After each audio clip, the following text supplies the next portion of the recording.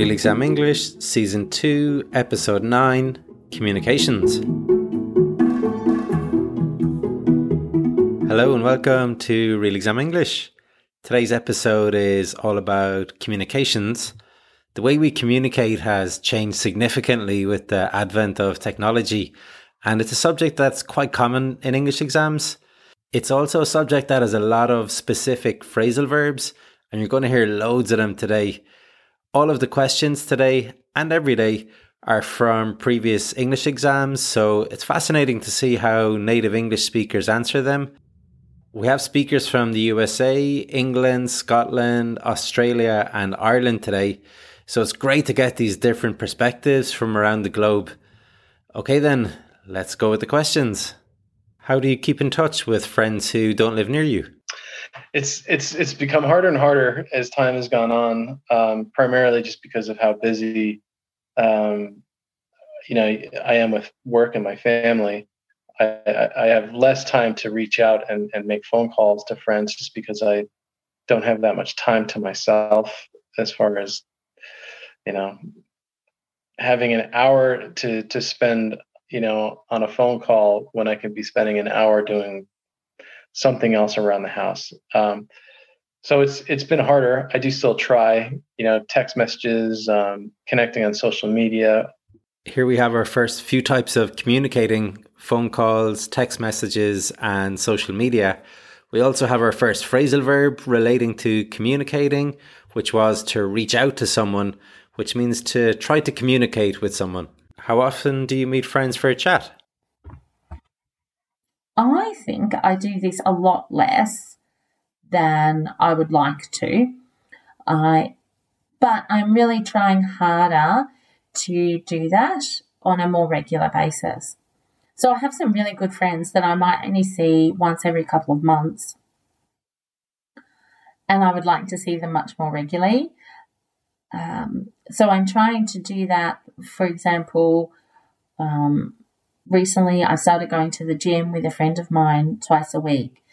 And these little short catch-ups, we only go for like half an hour, 40 minutes. But it means that I'm keeping in touch with her and just generally having a chat. And it's so helpful for me.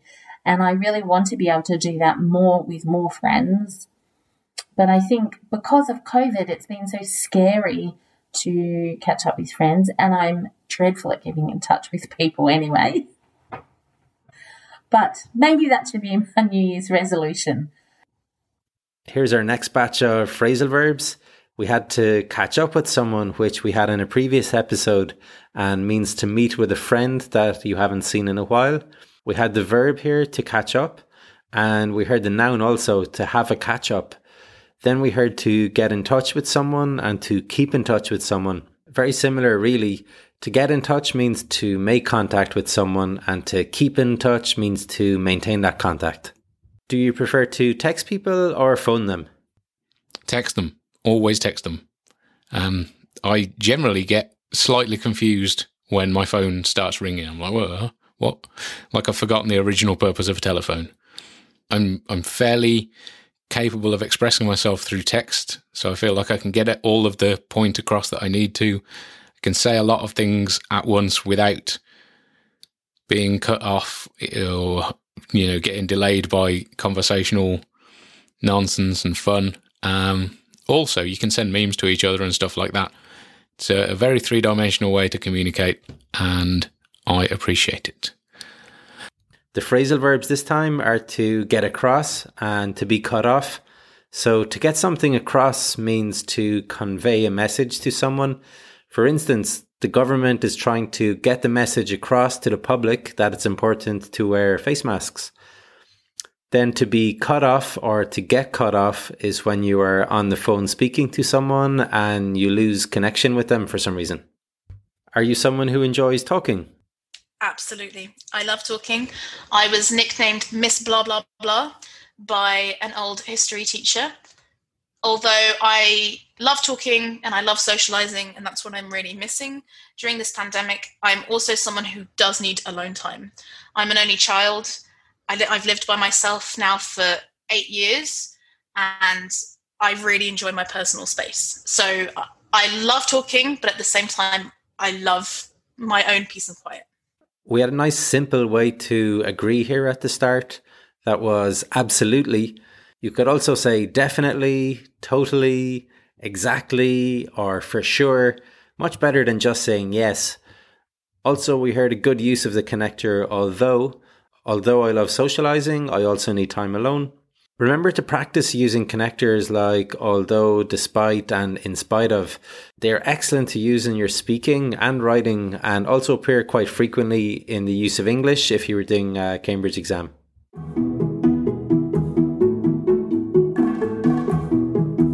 For transcripts of the podcast, please go to the Real Exam English website. That's realexamenglish.com. As well as the transcripts, you can find information there about online classes, whether you were looking for exam preparation classes in groups or individual classes, for exam prep, general revision, business English, or just conversational English, then check out the website for more information, realexamenglish.com.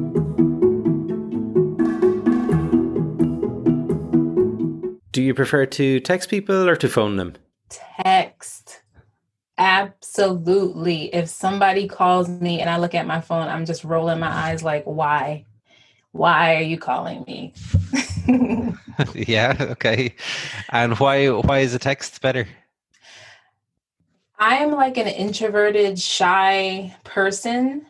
So it's like, if you're going to call me, you at least give me a warning. Like my sister FaceTimed me the other day and I'm like, what is she doing? Right?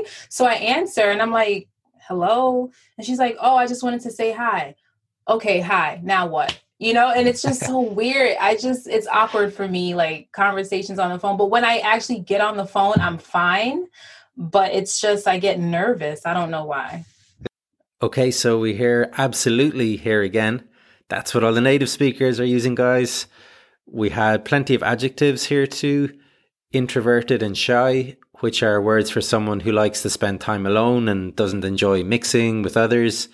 Then we heard weird, which is like strange. We had awkward, which kind of means embarrassed or nervous in this context. We also had fine and nervous. So a wide range of adjectives there to impress an examiner.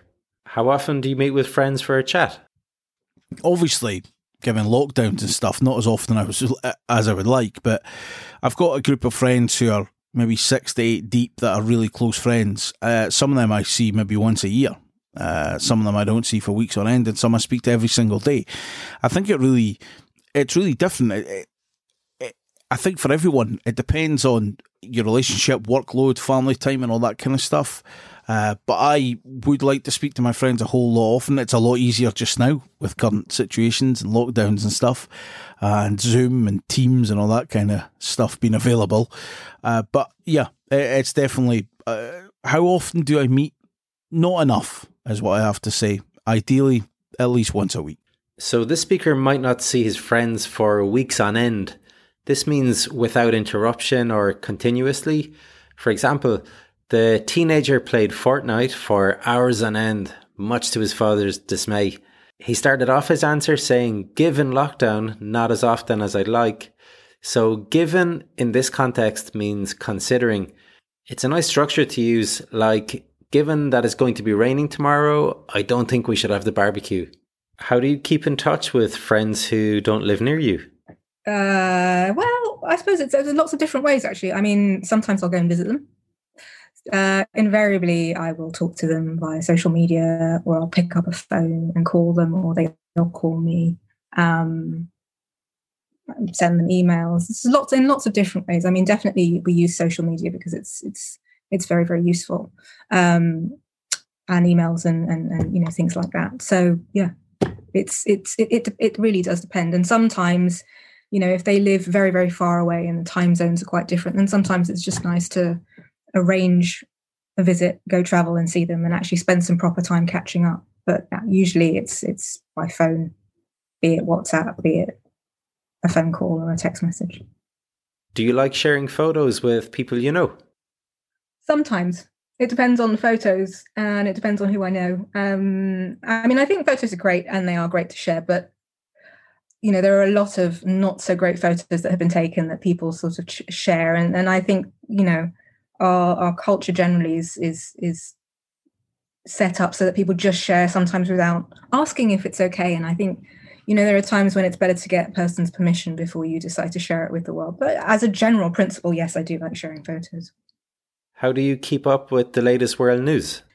I tend to essentially search different engines. So, for example, I'll go onto Google and I'll look up news sites. So the BBC News is quite good for sort of stuff like that. But then I'll also look at The Economist, and there's basically various publications I tend to look at. And it depends on sort of what I'm interested in. I'm not a big fan of Yahoo or Bing as search engines for media, because they sort of, to my mind, they tend to use quite sort of tabloid-esque celebrity type news things, and I'm generally I'm not really interested in that. So I look at newspapers like The Independent online, or The Guardian, or sort of BBC News, and sometimes I'll even listen to Al Jazeera or France 24. And I also look at a number of Dutch newspapers, because I find that their kind of world news is pretty good from a sort of European perspective. And then if I'm interested in sort of a slightly different take on things, then I'll use the World Service, or I'll look at sort of either Asian or African newspapers, because it always gives a slightly different perspective. And similarly, if you look at sort of CNN or Fox News, depending on your preference. So for me, it's CNN. That kind of gives an American-centric version of world events. And that's how I tend to do it. Wow, a really wide range of media there. We've spoken before about the importance of topic-relevant vocabulary, and here we heard about search engines, newspapers, tabloid-esque celebrity news, and publications. Then the speaker spoke about getting a different perspective on things, and rather than repeating the same phrase, she said that she wanted to get a different take on things, which is basically the same meaning as a different perspective or a different way of interpreting the same information. The last thing to point out is yet another great way to give an opinion, and that was "to my mind." So you could say, "To my mind, the best English language podcast is Real Exam English." Okay guys, that's about all for today. Make sure to make a note of all of the phrasal verbs that you heard today. It's a good idea to make a list of all of the new phrasal verbs that you come across, and you'll notice that the same ones keep coming up again and again.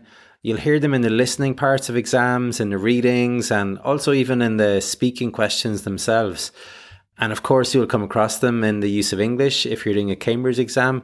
So yeah, make a list for yourself on your computer or on your paper and try to put them into practice in your speaking or writing exams. And since today's episode is about communications, why not get in touch with me on social media, on Facebook or Instagram, and let me know what you think of this episode, and if you have any tips or requests for future episodes. And thanks a million for listening today. All the best. Trevor.